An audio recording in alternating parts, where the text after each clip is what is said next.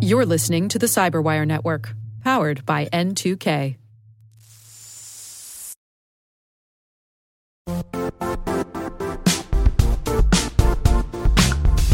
The IT world used to be simpler.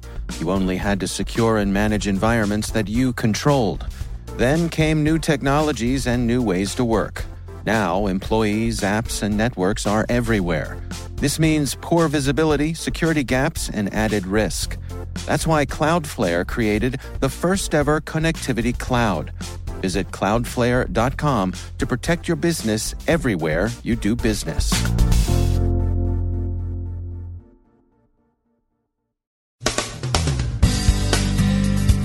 Governments around the world open investigations into the Panama Papers, and the news organization that published them hints that there's much more to come. U.S. State Department passport and visa databases appear to be vulnerable, but so far there seems no evidence of actual compromise. Turkish citizenship or residency data have been posted online. Israel braces for Thursday's annual anonymous cyber action on behalf of the Palestinian cause. And there's another guilty plea in the Silk Road case.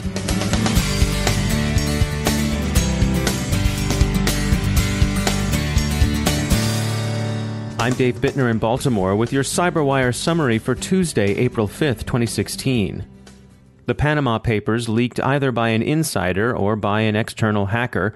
No one is quite sure yet, although most speculation centers on an inside whistleblower, suggests that Panamanian law firm Mossack Fonseca had ties to some 215,000 offshore shell companies. 14,153 names have been linked to the law firm and those shell companies.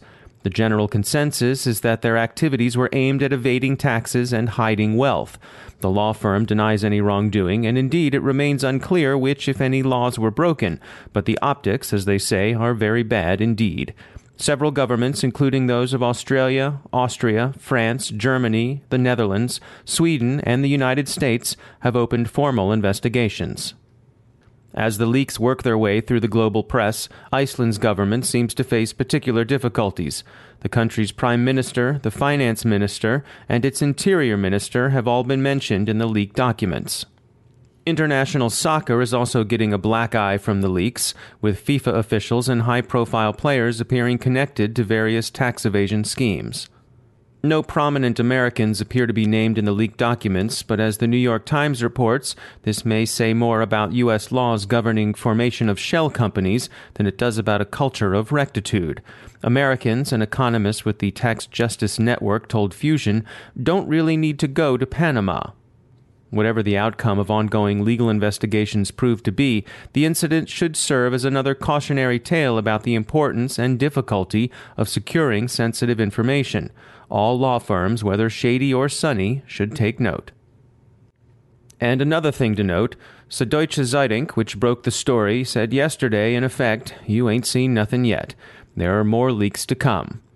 Because Süddeutsche Zeitung commented that more leaks were on the way in response to a question about why there seemed to be no prominent Americans among Mossack Fonseca clients, there's general speculation that such names will appear in a subsequent tranche of data. In the meantime, a Russian government spokesman dismisses the affair as an artifact of U.S.-driven Putinophobia. This Thursday, April 7th, will mark the Anonymous Collective's annual day of cyber protest against Israel on behalf of Palestinian interests. These operations have tended to fizzle in the past, but sites likely to be hit are working on their precautions. Internal audits have determined that a U.S. State Department database with information on more than 290 million passports, 184 million visas, and 25 million U.S. citizens living abroad is vulnerable to compromise. Sources say the vulnerabilities have not yet been addressed, but the State Department says there's no evidence of actual compromise. There is, however, plenty of evidence that one or more Turkish government databases have leaked, as names, addresses, and identification numbers of more than 49 million Turkish citizens have been posted online. The worst case is that this is a compromise of the National Citizenship Database. A somewhat better case is that the information is a compendium of residency databases already leaked some time ago. Investigation is underway. Google issued its monthly patches yesterday. 8 critical vulnerabilities were addressed, among them a fix for a bug being exploited in the wild to root Nexus 5 phones. Zimperium discovered the issue and privately disclosed it to Google on March 15th of this year. In industry news, Dell SecureWorks is preparing for an initial public offering later this month. Investment analysts rate the prospects of the spin-off as shaky. Revenue has been disappointing, and there are doubts about the company's ability to stand on its own. IBM continues to lay off workers. Operations in Canada, Europe, and Australia are affected by this round, but more layoffs are also expected in the U.S.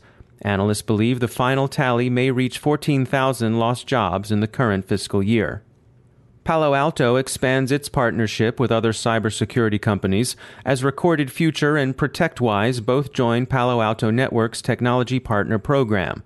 Palo Alto and PwC's cybersecurity and privacy practice have also announced their intent to jointly develop a new security architecture for their customers. A Bitdefender study suggests that the greatly expanded attack surface the smart home presents may make the IoT, at least over the near term, a significant consumer security headache.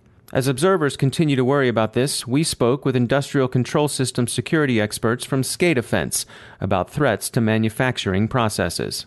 Yoni Shoet is CEO at SCADAfence. In the past few years, these networks are becoming more and more connected to external environments, and it exposes them to new cyber threats.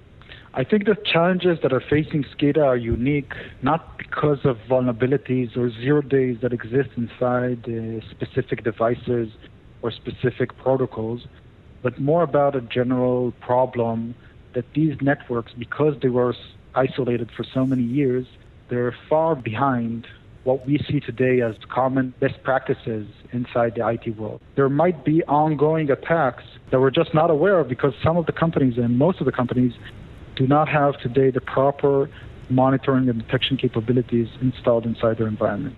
SCADAfence's website is scadafence.com. Finally, here's another Silk Road guilty plea. Dr. Clue, a.k.a. Brian Farrell, told the feds before copping his plea, "You're not going to find much of a bigger fish than me." Mr. Farrell was Silk Road's 2.0 sysadmin, which is more than krill, to be sure. The big fish will receive up to 8 years in a federal tank.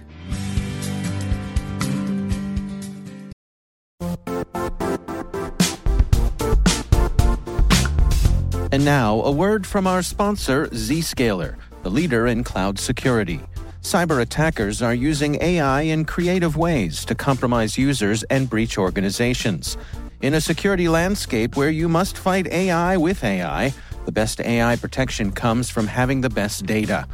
Zscaler has extended its Zero Trust architecture with powerful AI engines that are trained and tuned by 500 trillion daily signals. Learn more about Zscaler Zero Trust Plus AI to prevent ransomware and AI attacks. Experience your world secured. Visit zscaler.com/zerotrustai.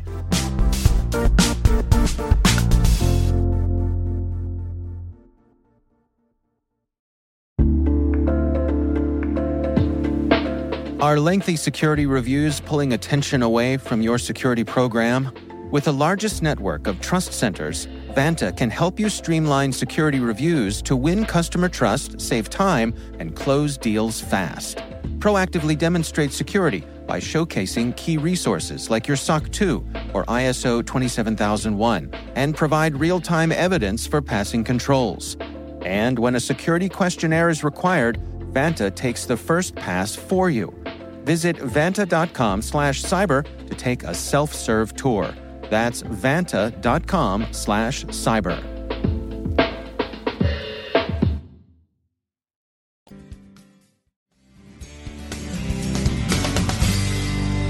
And I'm joined once again by Marcus Rauschecker. He's from the University of Maryland Center for Health and Homeland Security. They're one of our academic and research partners. Marcus, from a legal perspective, what are the standards that courts look to for cases involving cybersecurity? So it's really going to depend on the sector that we're talking about for a particular case. If we're talking, for example, about the financial sector, courts have the opportunity to look at some legislation that's out there, like the Gramm-Leach-Bliley Act, or PCI standards when it comes to payment card industry data security standards. So there'll be some established standards that courts will look to and apply to a case that they're adjudicating. Similarly, if we're talking about the healthcare industry, courts will look to HIPAA, the Health Insurance Portability Act, or the new high-tech law.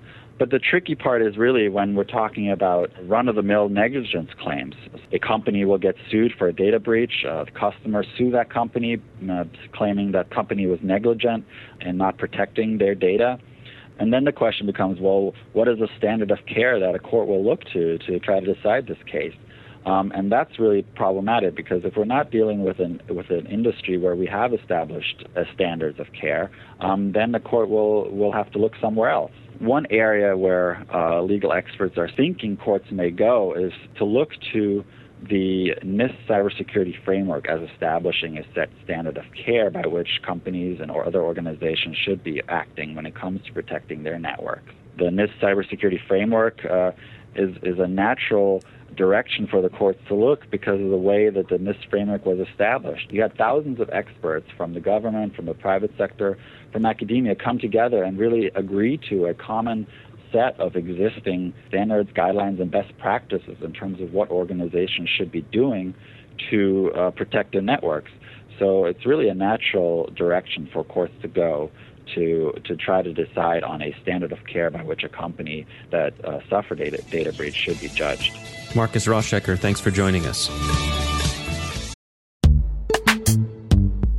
Struggling to secure on-prem apps with modern identity? Don't worry, you're not alone. Join industry leaders from Fortune 500 organizations to secure your apps on any cloud with any IDP, regardless of your environment's complexity. Meet Strata's identity orchestration platform, Mavericks. Say goodbye to the headaches of app refactoring and legacy tech debt. With identity orchestration, you can modernize legacy apps to use MFA or passwordless authentication in a few weeks, migrate from one IDP to another, and so much more without changing the app. No matter your IAM use case, Strata extends the value of your current identity investments. And the best part? You can try it for free today. Visit strata.io/cyberwire to share your biggest identity challenge, and they'll hook you up with a complimentary pair of AirPods Pro. Don't miss out. Visit strata.io/cyberwire. That's strata.io/cyberwire.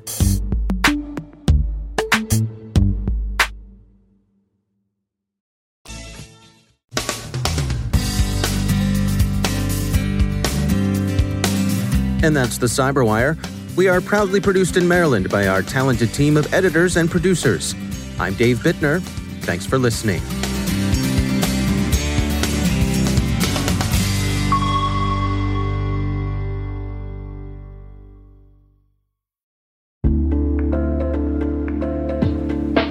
Hi, everybody. It's Maria Varmazes here, your host over at T-Minus Space Daily, and sometimes a guest on Hacking Humans, too. We here at N2K Cyberwire work hard to bring you concise, intelligence-driven news and commentary, and we'd like to know how we're doing. Please take a few minutes to complete our audience survey and share your feedback to help us continue to grow and meet your needs. Visit cyberwire.com/survey. That's cyberwire.com/survey to get started. Thanks so much for your input as we reach for the stars. It means the universe to us.